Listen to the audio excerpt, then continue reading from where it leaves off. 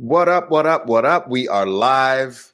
Thank you for joining us for another episode of In the Huddle. We heard your feedback. We needed to add a bit more optimism to the show. So we got Flip in the building. Miles not talking about Bradbury. We're going to talk some new signings, talk a little Vikings. Come back, join us on the other side of the roll-in.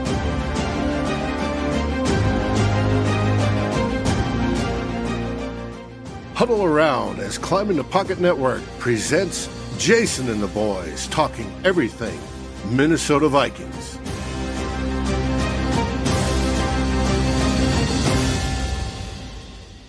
What up, what up, what up? We are back. It is In the Huddle.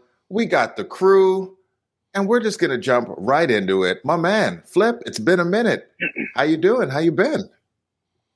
I'm doing well. It's great to be in the middle seat where we had Dr. Eric Eager last week. So let's see how things go this time. There we go. Dr. Eric Eager put up some numbers, Flip. So, there's no pressure, bro. No pressure. Yeah, you got to come heavy. You got to come strong. My man, Miles, how you doing? How you been? What up? I'm good. All right. And last but certainly not least, the man, the myth, the legend, producer Dave, flying in. How you doing? Doing great. We got another offensive lineman to talk about. Woohoo. Your favorite thing. Yeah, man. Well, let's hop in. Before we get to the show, I see that we got Sean, Brian, Raymond, Bo, Vikings, Jerome, Dan, Linda. How y'all doing? Thanks for joining us. Let us get into it. We're making our way through the Vikings off season, and we're at that place now where the Vikings sign a player and everyone has to immediately scramble to their website of choice to figure out who that person is, where they played before, are they any good? And so we're now, we've been asking the Vikings to do something about the offensive line, and we're broke. So they've been trying, but they've been hitting the bargain bin heavy. We tried to get, Ryan Poles? No, that's the GM. Who was the dude that we were mad that we lost that nobody knew about a week ago? Bates. There we go. Ryan Bates. That we weren't going to get anyways because the Bills were that nobody knew about, but we were all very upset about. Bills got him back, but we got one, Miles. We got one. We got our man in here, Mr. Davis, who's going to compete with the other Mr. Davis. And so, Miles, I'll throw it to you first. We got some more competition on the offensive line. How are you feeling about this signing? I'm just going to start by saying I called this the second he got cut by the Miami. I said that keep an eye on the Vikings. I think it's fine. I think we overreact too much to some of these types of signings. I think Vikings fans specifically have a nightmare scenario of offensive linemen. And I think everyone's scared of anyone new that's not high end or elite or well known. That means they're bad. And I'm not going to sit here and say Jesse Davis has been good. That's one thing I'm not going to do. But I think we overreact too much to how bad, because what he did for Miami, he was asked to play a lot of different positions. So he wasn't always stuck in one spot. So I don't think he got to he was truly a utility offensive lineman for the Dolphins. Like I said, not all of it was great. Specifically at offensive tackle was not very good, but the times he got to play at right guard, he was actually pretty decent. Probably in that, I guess you could compare it to maybe a Josh Klein type of player at that, maybe just slightly less than that.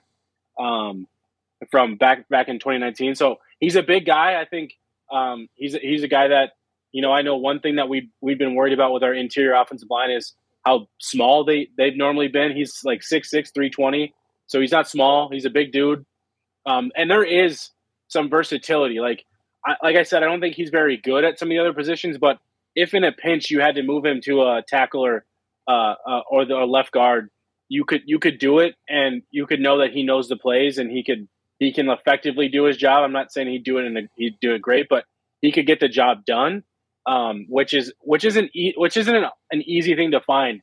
Utility offensive lineman is not an easy position to find because not every guy can go in and move from the left side to the right side to the right side, left side. Like that type of stuff isn't an easy thing to do. And so I kind of commend him for that and being willing to do that when he was with Miami. So I think he could bring a little bit of that to the Vikings, but obviously I think the start will be at right guard.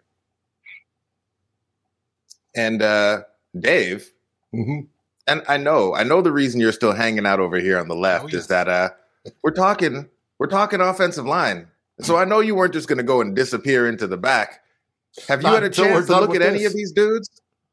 Have you had a chance to look at any of these guys? When you're thinking about Jesse Davis, is there anything that stands out that gives you hope that he could be the piece that we've been looking for on the offensive line? When I looked at his PFF grades, his grades at pass blocking from the right guard are decent. They're over 60. Rest of his grades are in the 50s, no matter what. I suspect that he right now is penciled in as the right guard starter. However, like Coach said this morning, here it is, I'll move him out of the way, that he's not being handed the job and he will compete for it, which is what I want to see. Now, he's going to compete most likely with Wyatt Davis and possibly Oli Udoh. Whoever doesn't win that job is going to be a backup swing guy, which I'm cool with. Whether it be Udoh, whether it be Jesse Davis, that's fine. I think Wyatt Davis, if he doesn't win, it's still going to be, second or third on the depth chart. So it is what it is. I look forward to the competition. Hopefully he can pull this one off and improve that offensive line. Also talk from the coach was how they're trying to,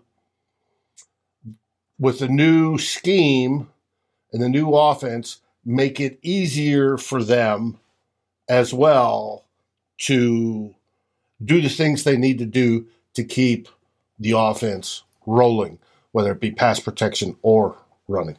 So I think it's a good thing. I look forward to seeing it during camps. So, Flip, where you at with it? We've got some signings.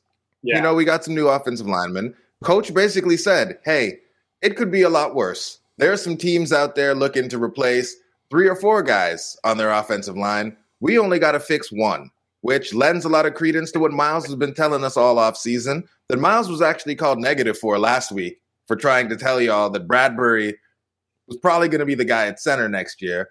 So, with the way things are going and with what the Vikings are doing here, how are you feeling about this direction on the offensive line? And are you feeling like this unit, this much maligned unit, the unit that tends to be blamed when anything goes wrong on the offense, do you feel like they're going to be able to rise to a level of competence for the next season?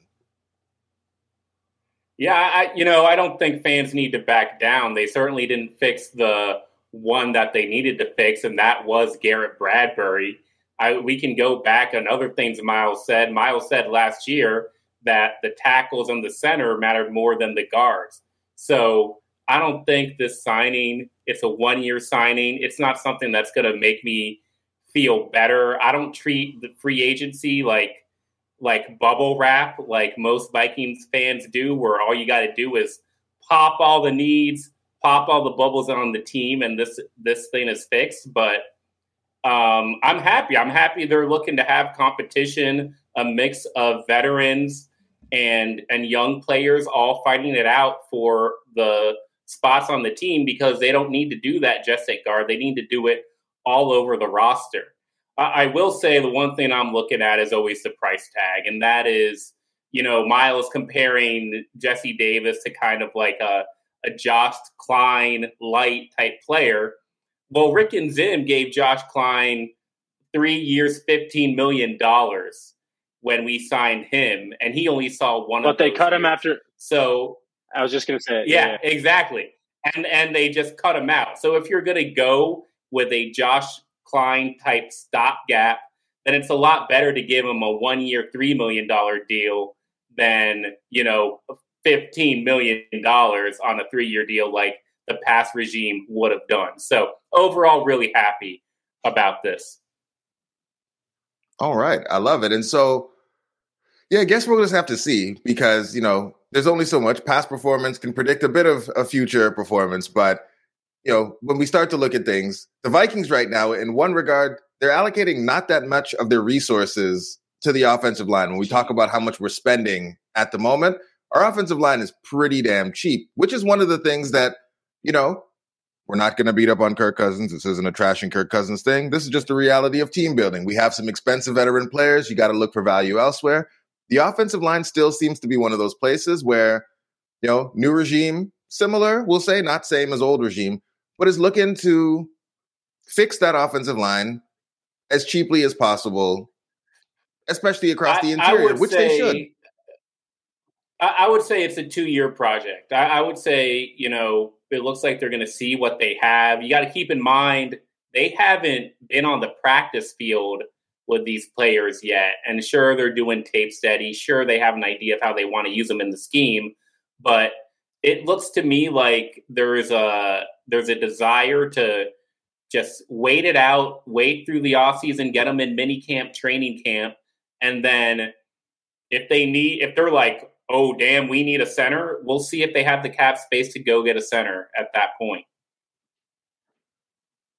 So from your perspective, do you see them allocating any of their draft resources maybe in the later rounds to bring in some competition there? Or are you saying that you see the guys that we have as being kind of good enough to get us into camp? And then, if things go sideways, we kind of see what we need to do.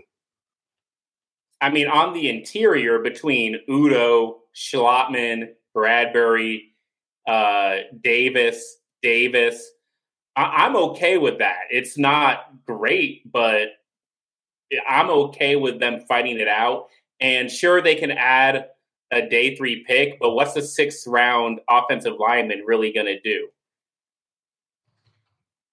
I mean, in year 1, probably not that much, but you can go and look. I can't remember who released it. I can't remember who released it this week, but basically someone looked at surplus value in the draft. And generally with your interior offensive linemen, you're getting them a little bit later in the draft. You're probably not going to get that value in year 1. But if you're saying it's a multi-year thing, it could potentially be something that makes sense for the Vikings down the road, if not something that's going to pay dividends for them in year 1. So with that said, offensive line is the one that we've been talking about the most. Davis has got the most press, the most ink, the most things that I've seen written. Is there anyone else that the Vikings have added recently? Miles, you got your hand up all respectful like. I'm going to you. What's up? Well, I was going to go back to the offensive line real quick. So, like Kirk Cousins, we expect Kevin O'Connell to, help either mask or improve some of the small deficiencies that he has in his game, right? And, we're hoping that he could bring out the best parts of Kirk Cousins and lower some of the, bad parts of Kirk. Can we not have some sort of expectation of that with the offensive line and the scheme? That's my only question. Because I know we harp on the old regime and Rick Spielman specifically on how he missed a lot on the offensive line. And I'm not saying that's wrong, but more so the new regime has come in and looked at the offensive line and they've said, we have a left tackle, a left guard, a center, and a right tackle solidified. Whether we agree with it or not, that's what they've come in and said. They said right guard's the only position we don't feel settled with yet, which, fine, we brought in a veteran in Jesse Davis. We brought in a guy that could be competition to Wyatt Davis, and we'll see what they do with Oli Udo. I wouldn't be surprised if he becomes the new Rashad Hill.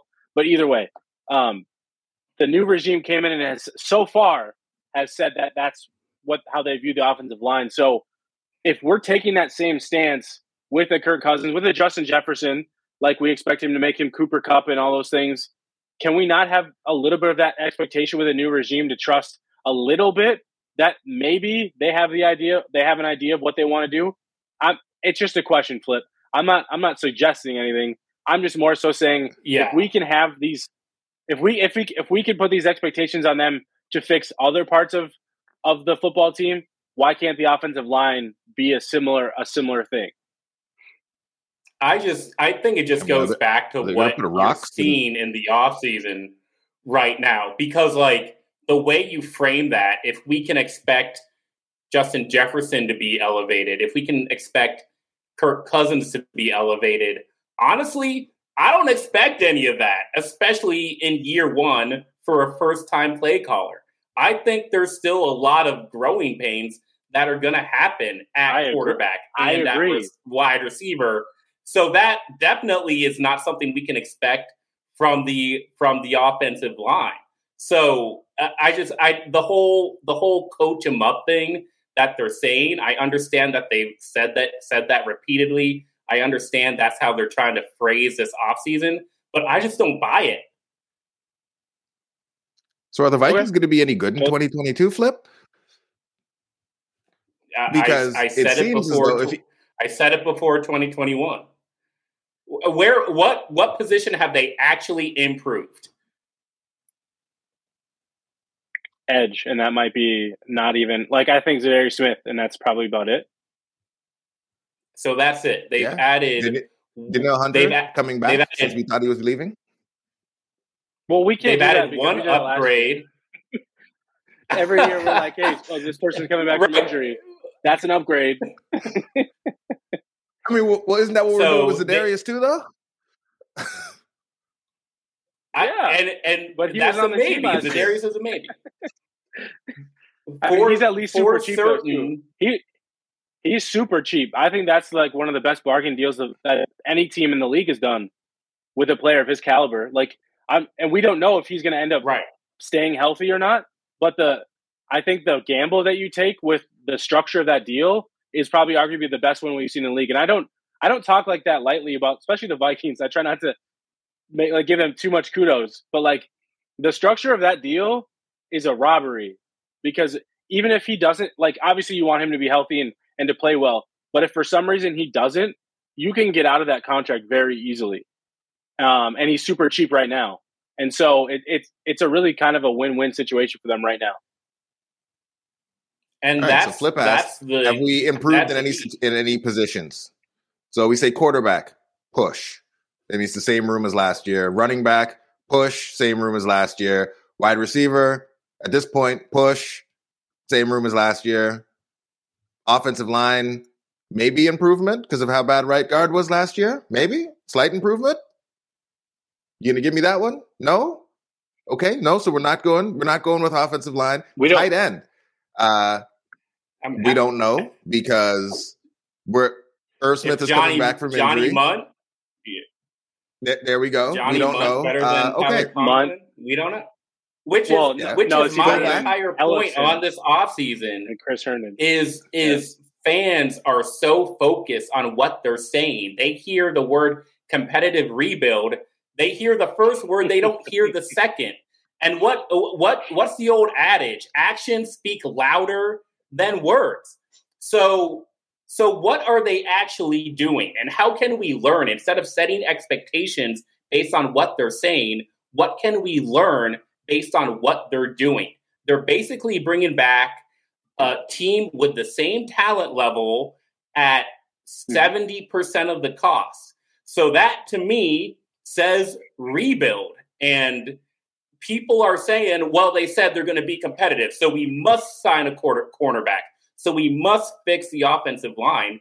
I don't see any of that in their actions. They seem content with taking it easy and playing it slow and doing things on the cheap, which is great. That's what we want.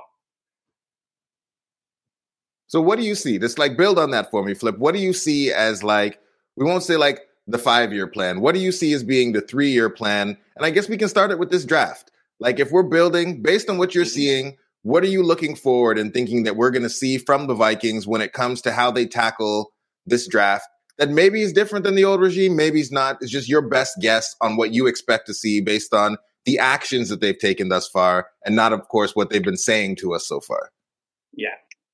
My best guess is when it comes to the draft is that, they've continued to look for flexibility not just in cap space, but on what position they look for in the draft.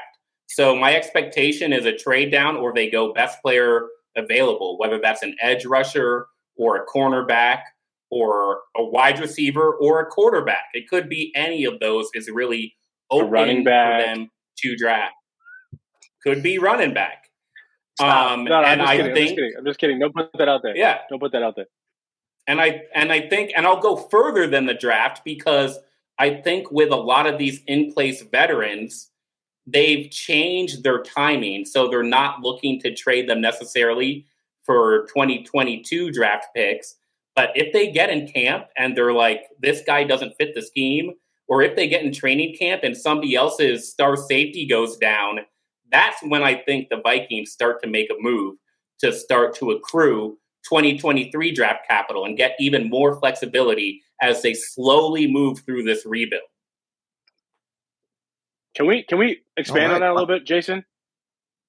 Yeah, absolutely. The one thing I wanted to mention about, like you mentioned, like a 2 to 3 year like plan with the new regime is how it's setting up the way you're setting it up perfectly. Flip is the Vikings would like to in 2022. The Vikings brass wants to prove whether they were right or wrong about Mike Zimmer. They want to know whether it was because it really does feel like they feel it was all the coaching and Mike Zimmer and the old regime was the main problem, right? Because if they didn't, they wouldn't have brought 95% of those players back. But they clearly do think that approach. So they're taking that approach fine, right? It's year one. They want to see how things can go with the talent that they do have. But to Flip's point, they're keeping some flexibility. They've lost some of that cap flexibility in 2023 by the Kirk extension.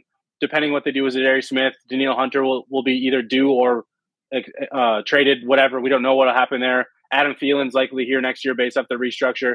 And they'll have to potentially re-sign a few guys. Like if Garrett Bradbury plays well and they don't pick up his option, Irv Smith is in his 4th year. But what we're setting up for is a potential run at a quarterback in 2023. That's what it feels like. And the difficult part, though, the point you brought up that pinged that for me, Flip, is accruing assets for 2023. They haven't done anything yet. We haven't seen that yet. But if in the draft, let's say some of the quarterbacks are available at 12, and the Pittsburgh Steelers, for example, want to move up, we don't want your 2022 picks. Give us your 2023 picks and let us load up for next year.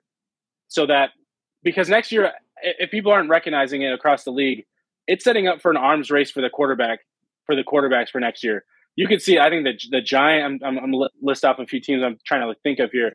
The Giants, the Vikings, the Seahawks, potentially the Steelers. We don't know what they're going to do yet. The Titans, like a lot of these types of teams, the Saints, maybe even too, are teams that we could see trying to load up so that they can get that quarterback because they think next year's quarterback crop is better than this one. And so they want to wait it out into next year. So I think next year's the year where teams are going to be being more aggressive in that race. And so where do the Vikings sit on that? Because the one thing that I think we can expect is with ownership, they need to have someone in place before they're willing to move on from Kirk Cousins. And I don't want to get down that whole rabbit hole. We still have 2 years with Kirk. Fine, right? Like that's what they decided to do. But they might want to, pull up. I hate doing the Patrick Mahomes, Alex Smith thing, but like a similar idea. Draft a guy, let him sit. Steve Young, Joe Montana. All these guys. They value stability at quarterback. Stability at quarterback. Yeah, they do. And so maybe they're trying to set themselves up so that in 2024 and beyond, that's when they're going to have to pay a Justin Jefferson $30+ million a year, and they're going to have to go cheap at quarterback because if you're going to pay a player like Justin Jefferson quarterback money, you probably can't also then pay a top end quarterback top end money either. So you're going to have to pick and choose in that route. And so that it feels like that's what they're setting themselves up for in the next couple of years.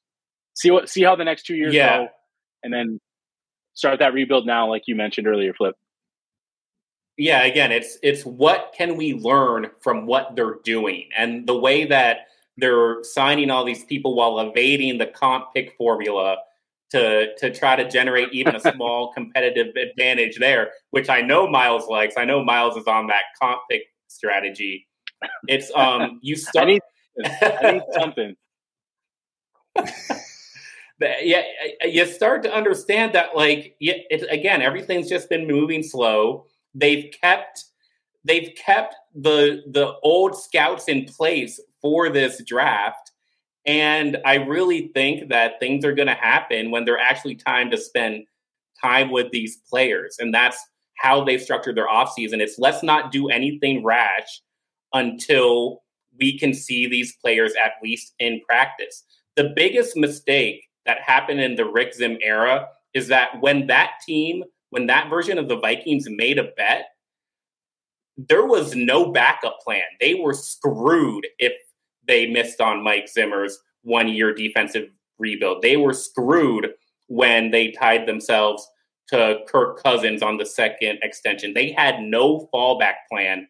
If this bet fails, if the bet they're making on 2022 fails, they still can build in 2023 in a way that makes sense with the roster they've set up and the cap flexibility that they've given themselves. So Lauren T just asked a question, is like, how do we know we'll improve after the draft? This is the new regime, first draft. Most rookies take time to make a real impact. And that's very true. This is the time everyone's very optimistic. We expect, hey, we're going in the draft. But every franchise, every fan base thinks they're going to go into the draft. We're all going to draft the best players. We're going to come out and be great. But I mean, the reality is most draft picks fail or aren't big contributors in their first year. So I guess the question I'd have for you, we had someone, on the Facebook comments basically say, hey, next week. And it was Raymond. Raymond, shout out to Raymond. I think I saw you in the comments earlier. But Raymond's like, talk to me about the players who were here last year. We joke a lot about, all of the picks that Rick always wants to make. And not many of those players saw significant playing time in this past season. And so we're not going to go by the numbers because I went and did that. There's a great article that PFF did, and that was just actually a bit depressing, whereas players who aren't good year one, like what percentage of them end up being good later on? And it's like 20%. But we're just going to go, I'm going to ask each of you, give me one player who didn't see significant time last year or did see time and was bad last year that you expect to make a leap in this coming year and be a contributor and actually be a player that we're not embarrassed to see on the field. Flip, I'm going to go to you first. Oh no, we got to go to Miles first. He's the draft man. I mean, so the one thing I'll say about that's tough, Jason, is what we don't know is where they slot in some of these players from the old regime, especially last year's draft class, because we know how they tried to draft last year. They tried to draft for filling depth and need, and they obviously didn't care about the future. It was more about we need to make sure we can fix ourselves for now because we don't want to get fired. And well, that happened, so that's too late. But so there are a few guys that didn't get a lot of playing time that we don't know exactly where they slot in. But if there is a place for them, a guy that I kind of am curious about is Patrick Jones. I don't know. I don't fully view him as like an outside linebacker, but is he the kind of guy that you ask to bulk up a little bit and maybe he could play more of a D-end role in the 3-4 scheme? And I don't like that's the question. I don't know. I don't know if he's as athletic enough to play that stand-up outside linebacker role that they might ask him to play. So he's the kind of guy that I'm a little bit curious about where maybe he slots in, or maybe like Flip mentioned earlier, maybe they just in camp it doesn't feel like a fit. Maybe another team's willing to throw you a late round pick for him and you send him on his way. Like that could be a possibility, because the one thing we got to remember is this regime did not draft those players. So we got to keep an eye on, like, maybe there's a few guys that they really like. Maybe there's some guys that just don't fit. Flip. Yeah, I mean, the easiest way to have a short... They're players now. The easiest way to have a short NFL career is to be bad your rookie season and then have a new coach in your second season. So there's a lot of guys I'm not too optimistic about. I will say that I always have to hope that Kene Wangu just blows them out of the water in camp and makes maybe some of the players ahead of him on the depth chart tradable. I'd like to see him get a chance. I think my expectation is for Amir Smith-Marset, just because, he's wide receiver 4 on the depth chart right now. We're going to a scheme that uses wide receivers more often, and they haven't addressed wide receiver yet. And they, just with where their picks are in the draft, he's going to at least have a competition for that 4th wide receiver spot. So I think upside along our receiver core with ISM is my expectation. Right, I love it. And we got some, Wyatt Davis still has a strong fan contingency in the comments. ISM, Ian giving a shout out to Surratt, thinking that he's going to come through and, maybe show out in the new scheme, get in there, get some time, and be able to do a little something. So, as always hope springs eternal for the young guys that we haven't seen before. And another position that we're expecting to be pretty young at, because we don't really have any established players there at the moment, is cornerback. And I know, Flip, you've been pretty well sick and tired of everyone pigeonholing the Vikings into bringing veteran players in at cornerback, using all your early round picks on cornerback. And so, Flip, I'm going to go to you first, because your take is like the more controversial one when you kind of look around the Vikings blogosphere, people talking about the team, is there's a need, but you also aren't going to do what we kind of saw the old regime do, which is like, hey, that's the pick, that's the thing, we have to do that. So how do the Vikings address cornerback this offseason? Yeah, it's just a lot of people focused on the thinking that the old regime used. I think the first thing you have to say is, yes, cornerback is a need. The next question is that need fillable right now? Can they find a CB1 right now? And my answer is, at best, the answer to that is maybe.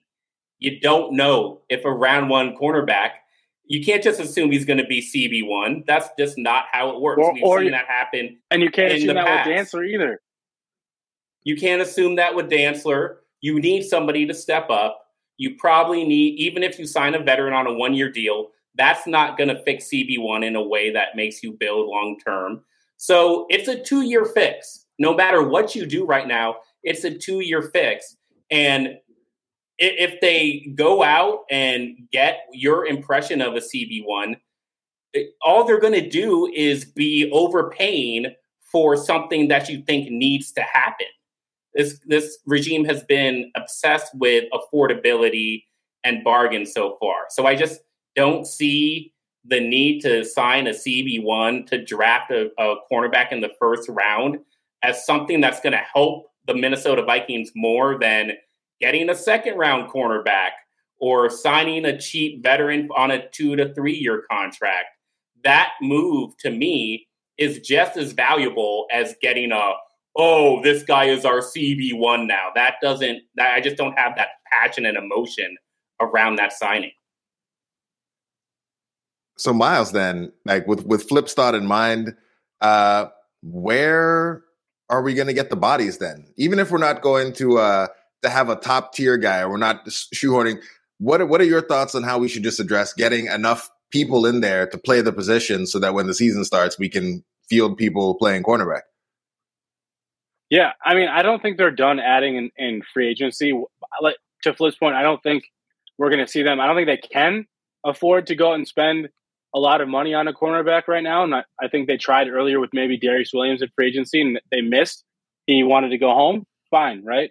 But in general, I just don't think the guys are out there. I also don't think they have the money to throw out to give a Patrick Peterson another $8 million again. They don't have that kind of cash, and they probably shouldn't. It's not anything against Patrick Peterson. If they could bring him back at $3 to $4 million, great.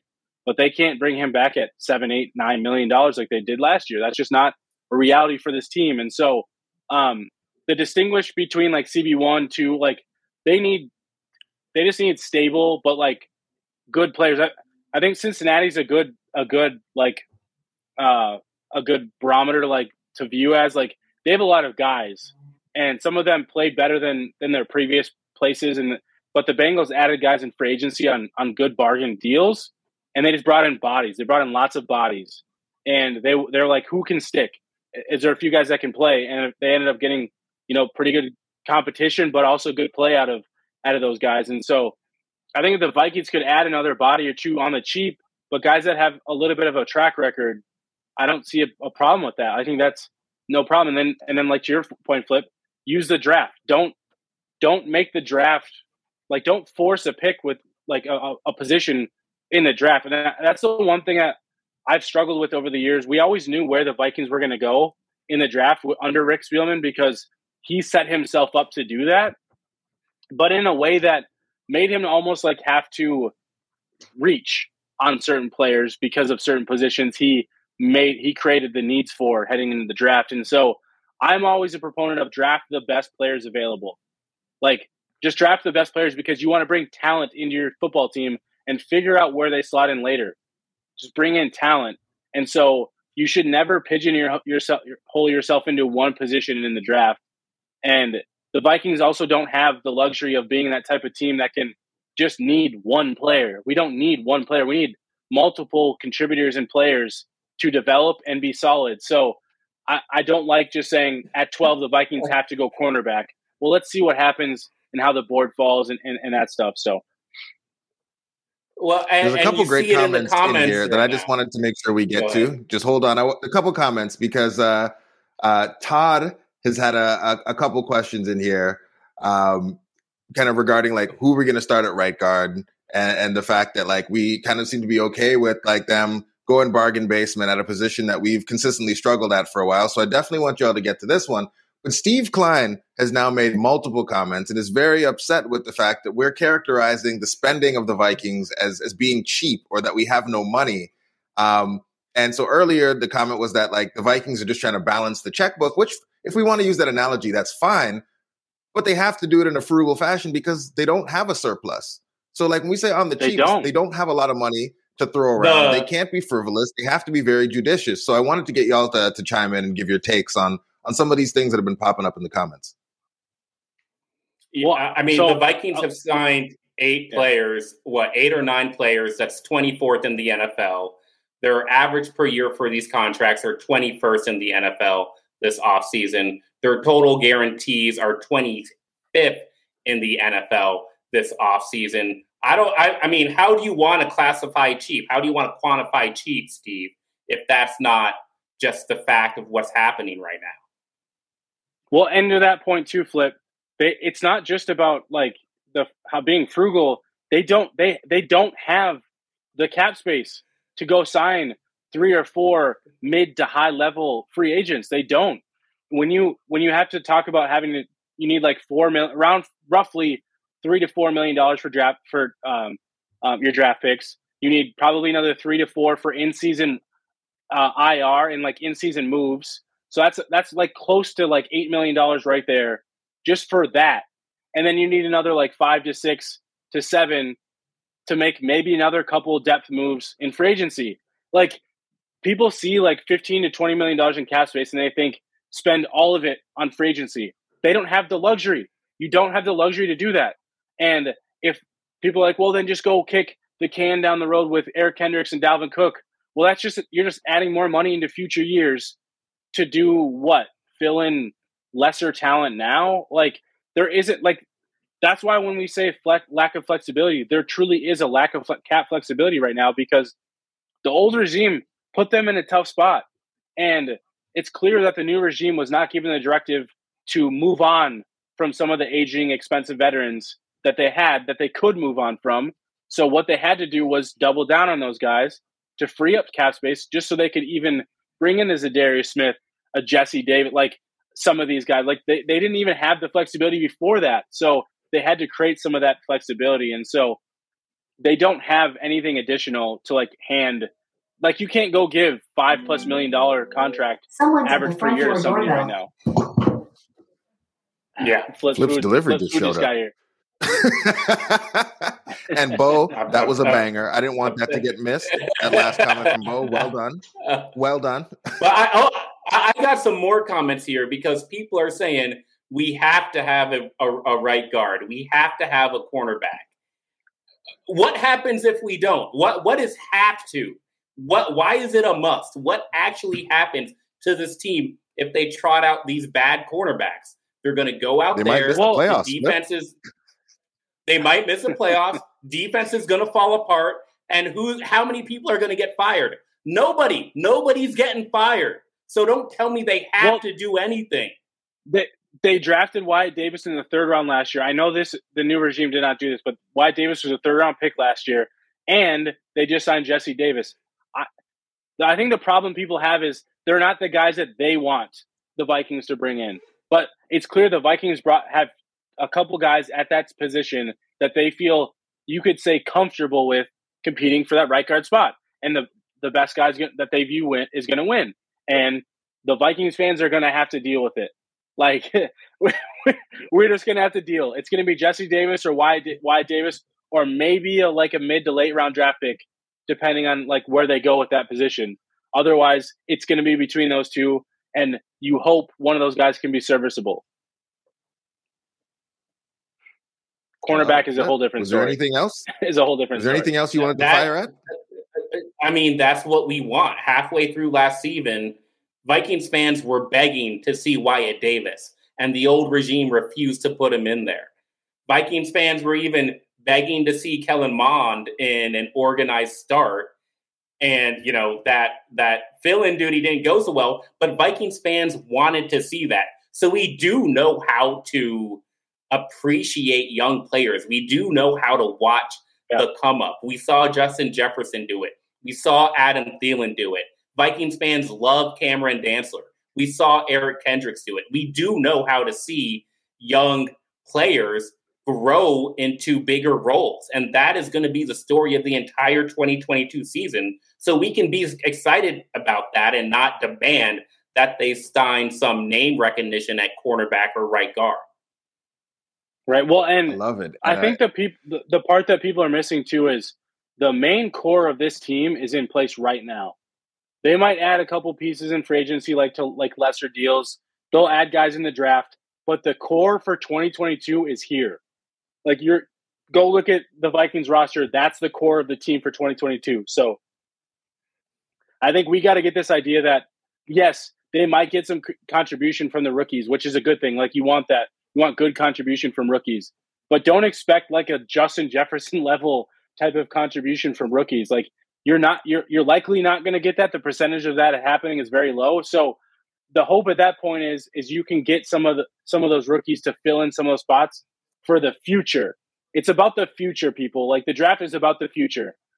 Don't focus on right now with the draft picks. Yes, they might play and you probably will need them to, but focus on the future. So if you see the Vikings draft a defensive end in the first round, it's because it's about the future. It's not just about right now.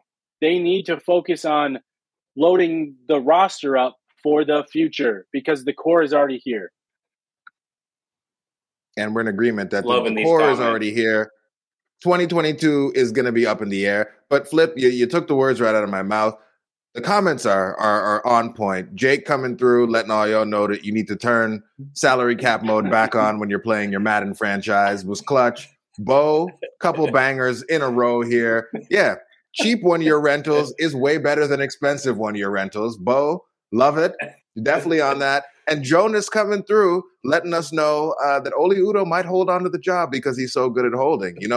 A joke that everyone's dad would be proud of coming through from Jonas all the way on the other side of the ocean. So y'all keep them coming. Keep the comments going. We love to see all of them here.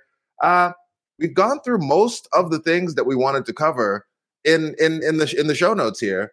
So just your last thing, and it was a bit, I don't know if it was controversial, but people kind of look sideways about it, given all the needs people are talking about here.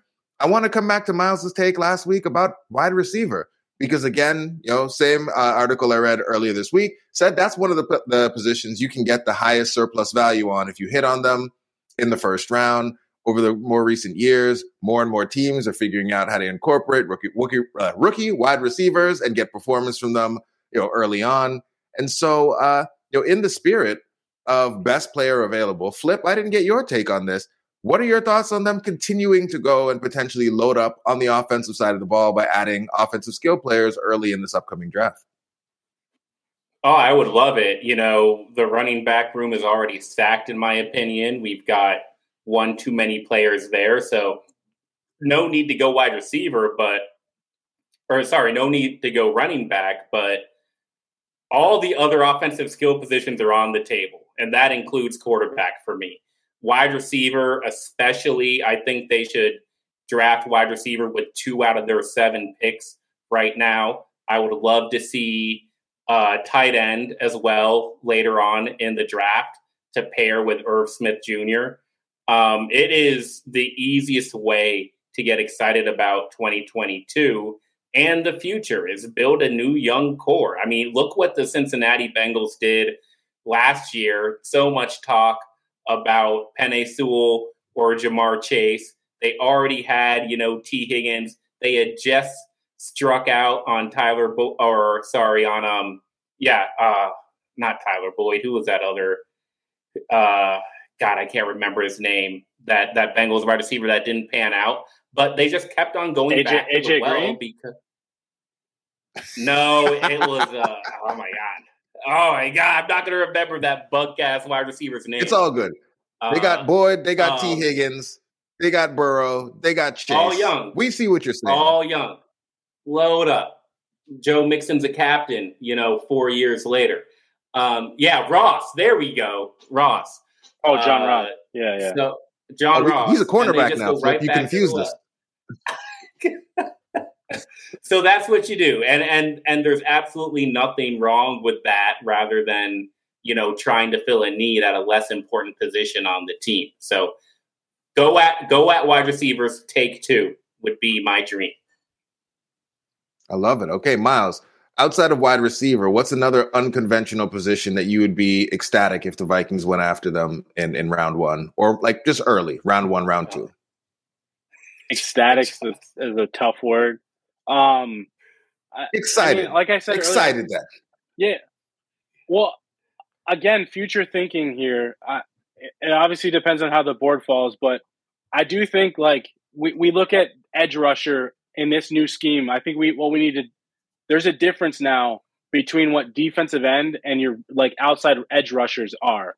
Danielle Hunter and Zadarius Smith are your outside linebacker edge rushers. They're from the wide 9. They're on the outside. Stand up, those are those guys. Your 3 core interior defensive linemen, you have a defensive tackle / nose tackle, and then you have 2 defensive ends. That's kind of the crux of how that formation looks. You can mix and match and do all that stuff, right? But they're still missing another defensive end. And I think, so you have Harrison Phillips in the middle, and you'll have Dalvin Tomlinson at one defensive end position. You're missing another defensive end position right there. And so I got Armon Watts.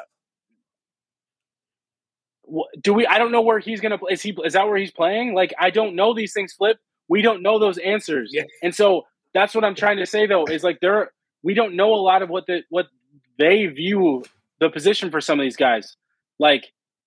So maybe that's a spot that goes early that we just don't think about, because they need us. Dalvin Tomlinson is in a contract year as well.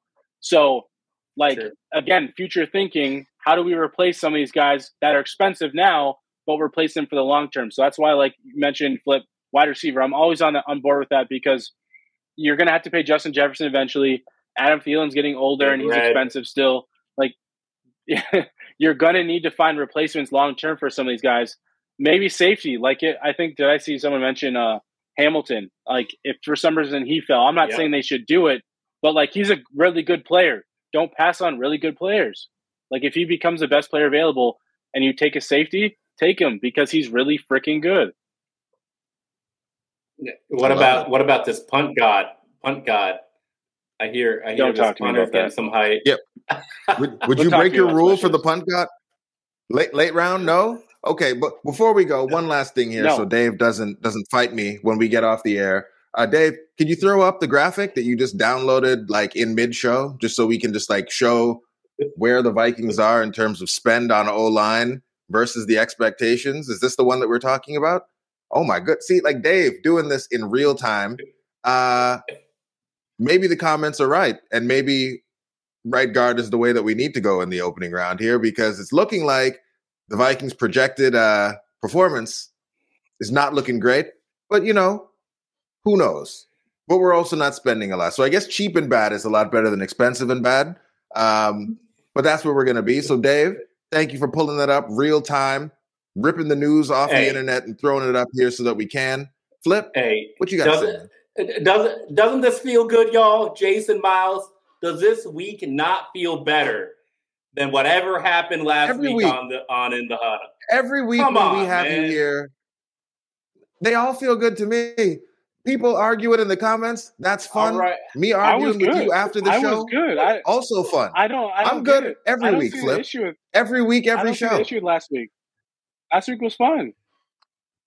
It's funny. We said the same things this week that we said last week. Flip, did the Vikings get better? With a smile on our face this week. Flip, did the Vikings get better at any position this week? No. No, but we have a different attitude. No. I mean, I was smiling. We different attitudes this week. We don't got to rehash. What was he talking about? He was talking about some Trey Waynes BS, like giving Mike Zimmer credit for coaching up Trey Waynes and saying that the new regime couldn't do that. That's the same dude who was hating on Trey Waynes for 3 years. So, like, what are we doing here? If you want to find a reason to hate, you're looking to settle scores with Eric. We're saying the same thing about the team. They're not going to be good in 2022. Okay, but the fans recognize it too. The fans appreciate the optimism that is happening this week, and I know y'all do too.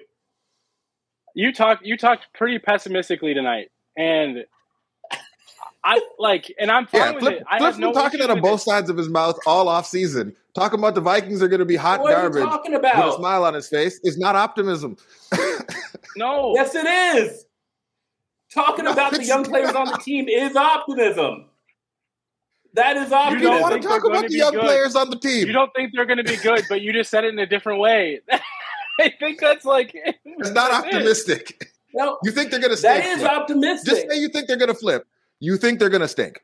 No, you're okay with... I think the difference is you're okay with the direction that they've gone to still be bad. Yes. That's fine. Yes.